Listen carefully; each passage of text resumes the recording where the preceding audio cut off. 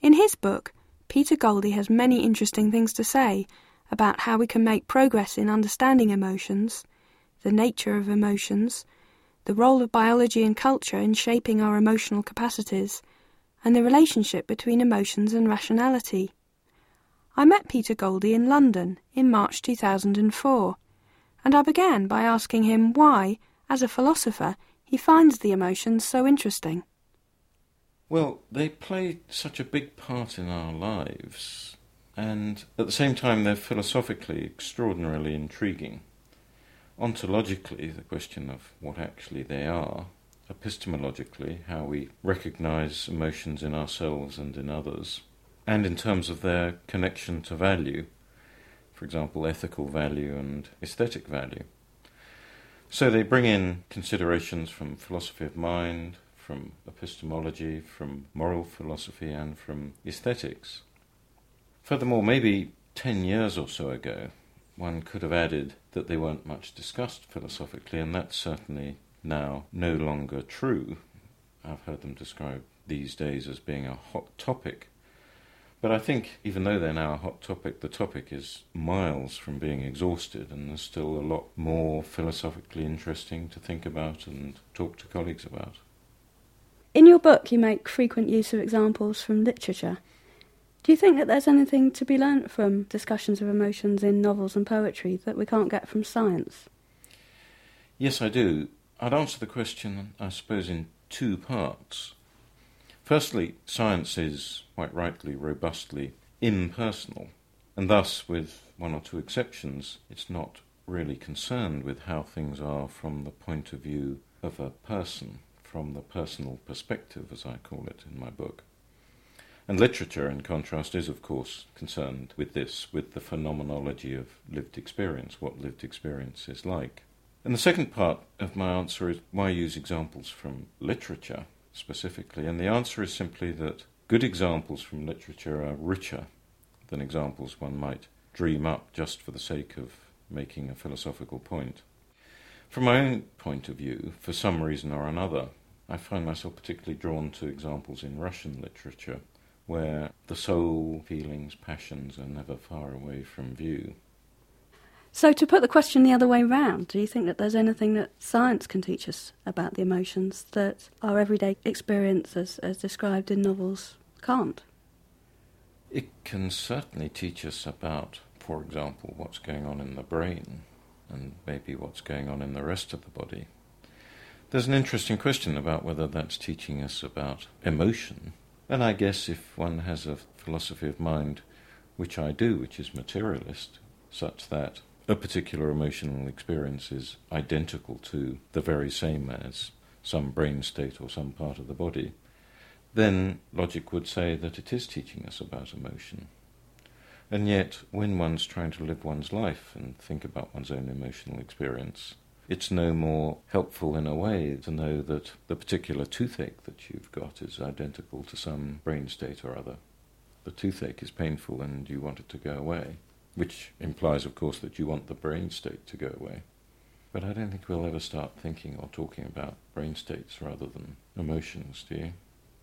The science of biology has led a lot of discussion about emotion recently, and the assumption is that biology can tell us a lot about what we share with animals. Do you agree that we do share emotions, perhaps emotions of a primitive nature, with other animals? No doubt in some respects we do, particularly maybe the more primitive short-term responses, fear, anger.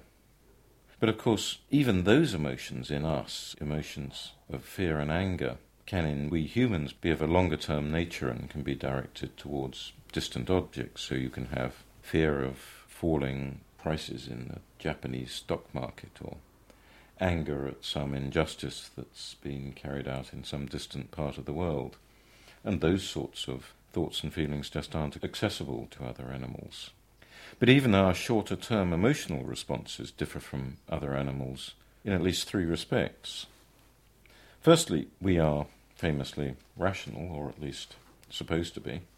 We are, as Aristotle puts it, a rational animal, capable of using reason to control our emotions. and my dog Dougal, however many emotions he experiences, doesn't have that rational capacity. Secondly, we have language. We're capable of attributing emotions to ourselves and to others. We're capable of saying and thinking, I'm angry, she's afraid. And following on from those first 2 points, we have a capacity to reflect on our own emotions, to think about them, and our own emotional dispositions, our own emotional tendencies, and sometimes even to feel emotions about other emotions. So I could, for example, be ashamed of my anger. So I think in all of those respects we differ. Even with as primitive a feeling as pain, which isn't an emotion, but it's certainly a feeling, even there I think it's really hard to imagine what it would be like to feel pain without being capable of having the thought that you're in pain. Because Dougal, my dog, feels pain, no doubt, but he can't have the thought that he's in pain. And even there, I think, there is that difference. And I would say even more so in respect of emotions, including the ones of a primitive nature, as you put it.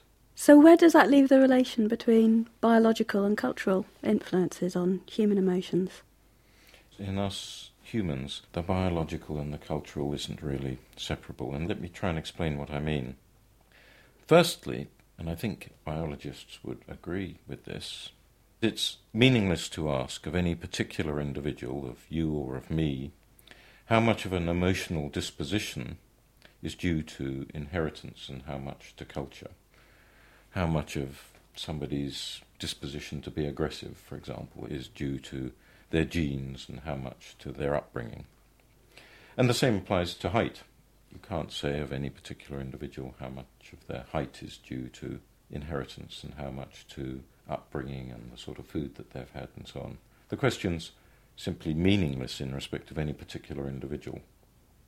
One might think, and this is my second point, that the importance, centrality even, of biology is revealed by the work of Paul Ekman and others, who have, over many years, done brilliant work on the commonalities of emotional expression across all kinds of cultures, where cross-cultural transmission isn't a possibility, so that it's not as though it could get passed on from culture to culture. So the smile is universal, and the frown and the grimace and so on. These are the so-called basic emotions and affect programs. But even here, even these short-term responses can be educated and shaped so that even they are in part cultural.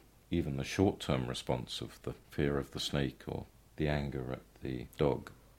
In fact, Ekman acknowledges this and calls his theory neurocultural, with the neuro bit, so to speak, responsible for what's biological and inherited and universal, and cultural for what's educated and diverse. So even in those short-term responses, even the smile has got the cultural element as well as the neuro element. But this talk of element leads me to my third point, which is, and I think I disagree with Paul here, which is that it's a mistake to think that these two elements can be separated out in respect of any particular emotional response, the smile in my example. My alternative picture to that is that our emotional dispositions are developmentally plastic or developmentally open, very much in the way our linguistic capability is shaped. So rather than what I've called the avocado pear misconception of the emotions, where there's the soft outer core, which is the cultural element, and the little bit in the middle, the nut or whatever it is, that's the inherited part that's shared across all cultures, I want to say the two come together in a way that the disposition itself is shaped. So it becomes meaningless to try to separate the two out.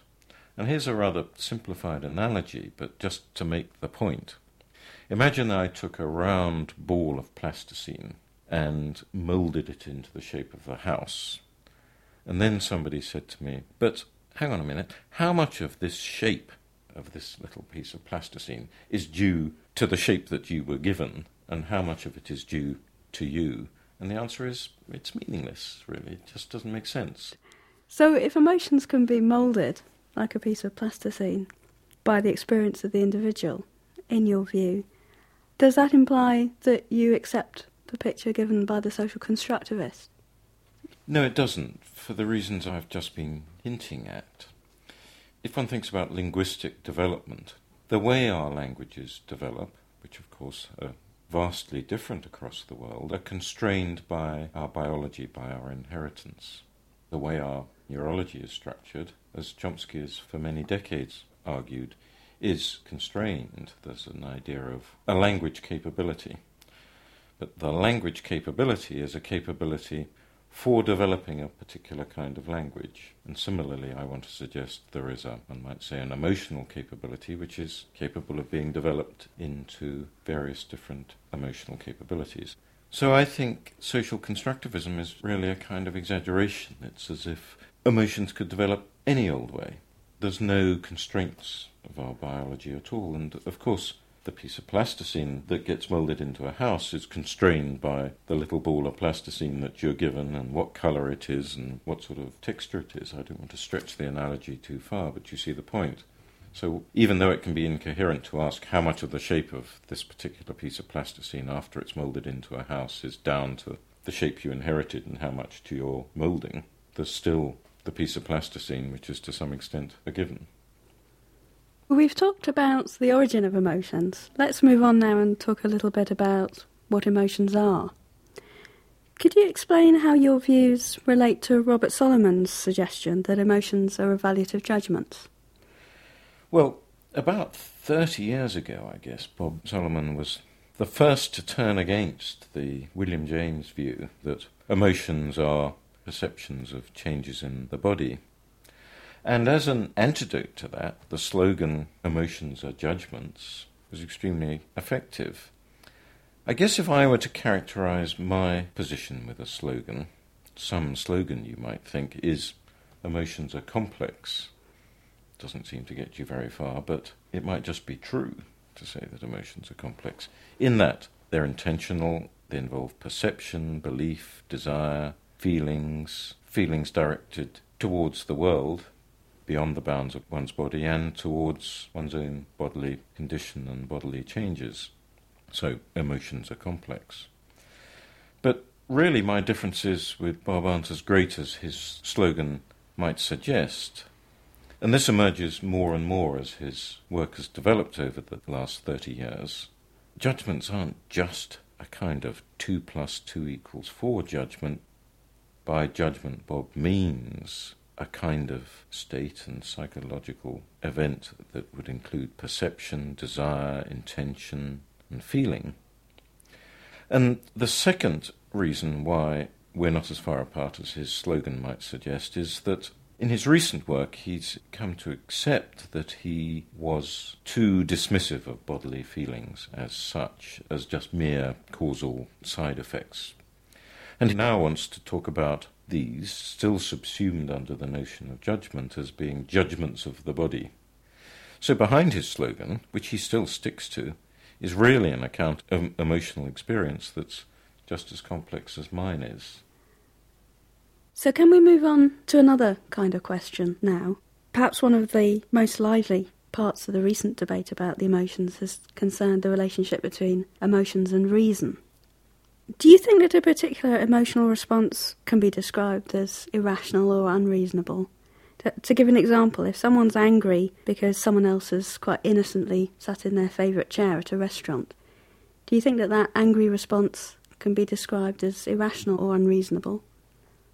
Well, it's a lovely example because it brings out all kinds of possibilities. Say first you're angry at this person due to a misapprehension that he, let's make it a he, that he sat in your chair intentionally, not innocently, that he did it just to annoy you.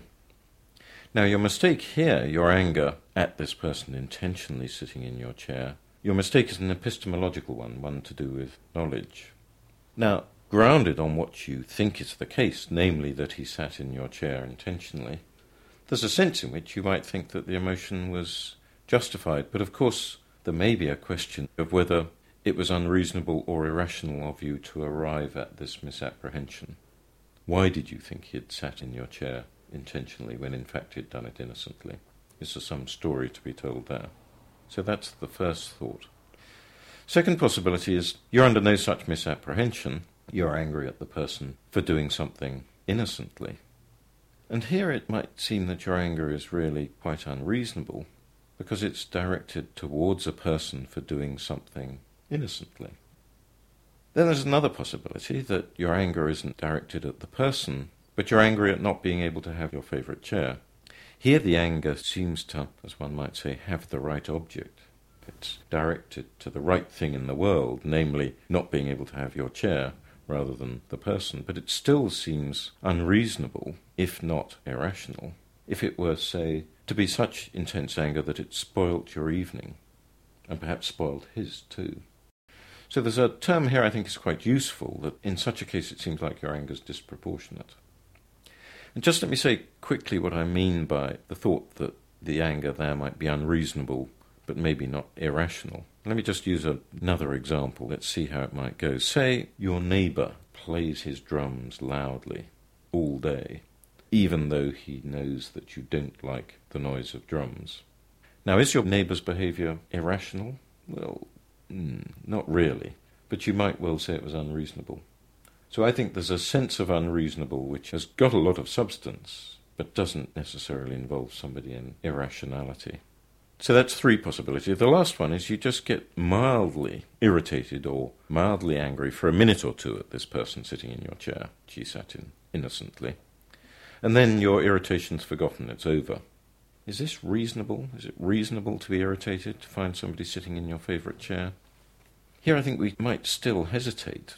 Perhaps there's a better term like, well, it's jolly understandable, it's jolly intelligible that somebody should get irritated in such circumstances. It's characteristically human, but to call it reasonable might not ring entirely true, I think. Just as you get cross if you've lost your keys when you're leaving for work. Is it reasonable to get cross? Well, one doesn't really want to say it's reasonable, but it's very understandable. And you might think somebody's rather odd who didn't. This observation's meant to bring out the fact that emotions are very human experiences. So when you suggest that we can assess emotions for their reasonableness or perhaps their intelligibility, do you think that we're judging them in quite the same way that we would judge a judgment, or in a different way? I do think it's different, although it's difficult to say quite where the difference lies, and I rather suspect there are several good PhD theses to be written on this subject, and I look forward to seeing them. One respect in which they differ, I would say, is the question of duration. If you believe that somebody's behaved badly, it's not as though the belief is going to phase out. If you remembered it 30 years from now, you'd still believe that the person had behaved badly. But say you were still angry 30 years later that somebody had sat in your favourite chair one evening in the restaurant. That's surely unreasonable. So there's a question of duration which remains open to assessment. And then secondly, there's the question of proportionality. Of course, there's a sense in which one can believe something to a degree of probability. You might believe to a degree of probability of 0.5 that the coin's going to come up heads rather than tails, something like that. But say you were completely certain that this person had behaved badly by sitting in your chair. Even then there's a question of proportionality so far as the emotion and the emotional response is concerned. Say you were unbelievably angry and you threw your wine in the person's face and kicked the chair from under him and threw him out of the restaurant. Surely one would want to say that that anger was disproportionate. So I think there are those two normative dimensions to emotions, duration and proportionality, that don't really bear on belief. In a way, a very nicely encapsulated example might be grief. You believe that your loved one's died, so grief is appropriate. How long should the grief last? What duration should it have? And how great should the grief be? And those are normative questions where you might well say somebody's grieving too long, or somebody's grieving too much, perhaps over the death of their hamster or something. Earlier you referred to Aristotle's famous claim, that we're rational animals. And you've also talked about the distinctively human nature of the emotions. Do you think that there could be a rational agent that was different from us, precisely in the sense that they didn't have emotions? Some kind of android or robot, for example? That's a very interesting question. Let me try and address it in relation to what Kant said about what he called inclinations, which he thought were particularly human. So I would certainly include desires in the category of inclinations, and I'd include emotions in that category as well. So let's, when I use Kant's term inclinations, think of emotions as being part of that. Kant said, inclinations must be burdensome to right-thinking people. He said in the groundwork it must be the universal wish of every rational being to be wholly free of them. So Kant seems to be saying two things here. One is it's possible that there could be a rational being with no inclinations, and secondly, we should wish to be like that, at least so far as concerns obeying Kant's categorical imperative, in other words, doing what the moral law requires. Well, so far as the first point, the possibility of a rational being with no emotions, it's conceptually possible. I don't think one should deny that. But I think there are some things that are conceptually possible, such that I can conceive of them, but that aren't imaginable. I could imagine that there could be such a being, but I can't imagine such a being. And secondly, that we should wish to be like that. We should wish to be beings without inclinations, in other words, without emotions. And my reply to that is really, well, Kant might think that, but in the words of Samuel Goldwyn, include me out. Why include you out? Why include me out? Because having emotional dispositions, being capable of feeling emotions, loving my wife and my dog and my children, and getting mildly irritated at the shopper in the queue and the person who sits in my favourite chair, is part of what it is to be human. And I want to be human. I don't want to be a rational being without inclinations. Now, is that unreasonable? Irrational? I think not. I think I'm human and there's nothing I can do about that. And I think the aspiration to be a rational being without inclinations, without emotions, is something that just utterly dissociates oneself from the way one is. Peter Goldie, thank you very much indeed. From the Open University. For more information, go to www.open.ac.uk/use.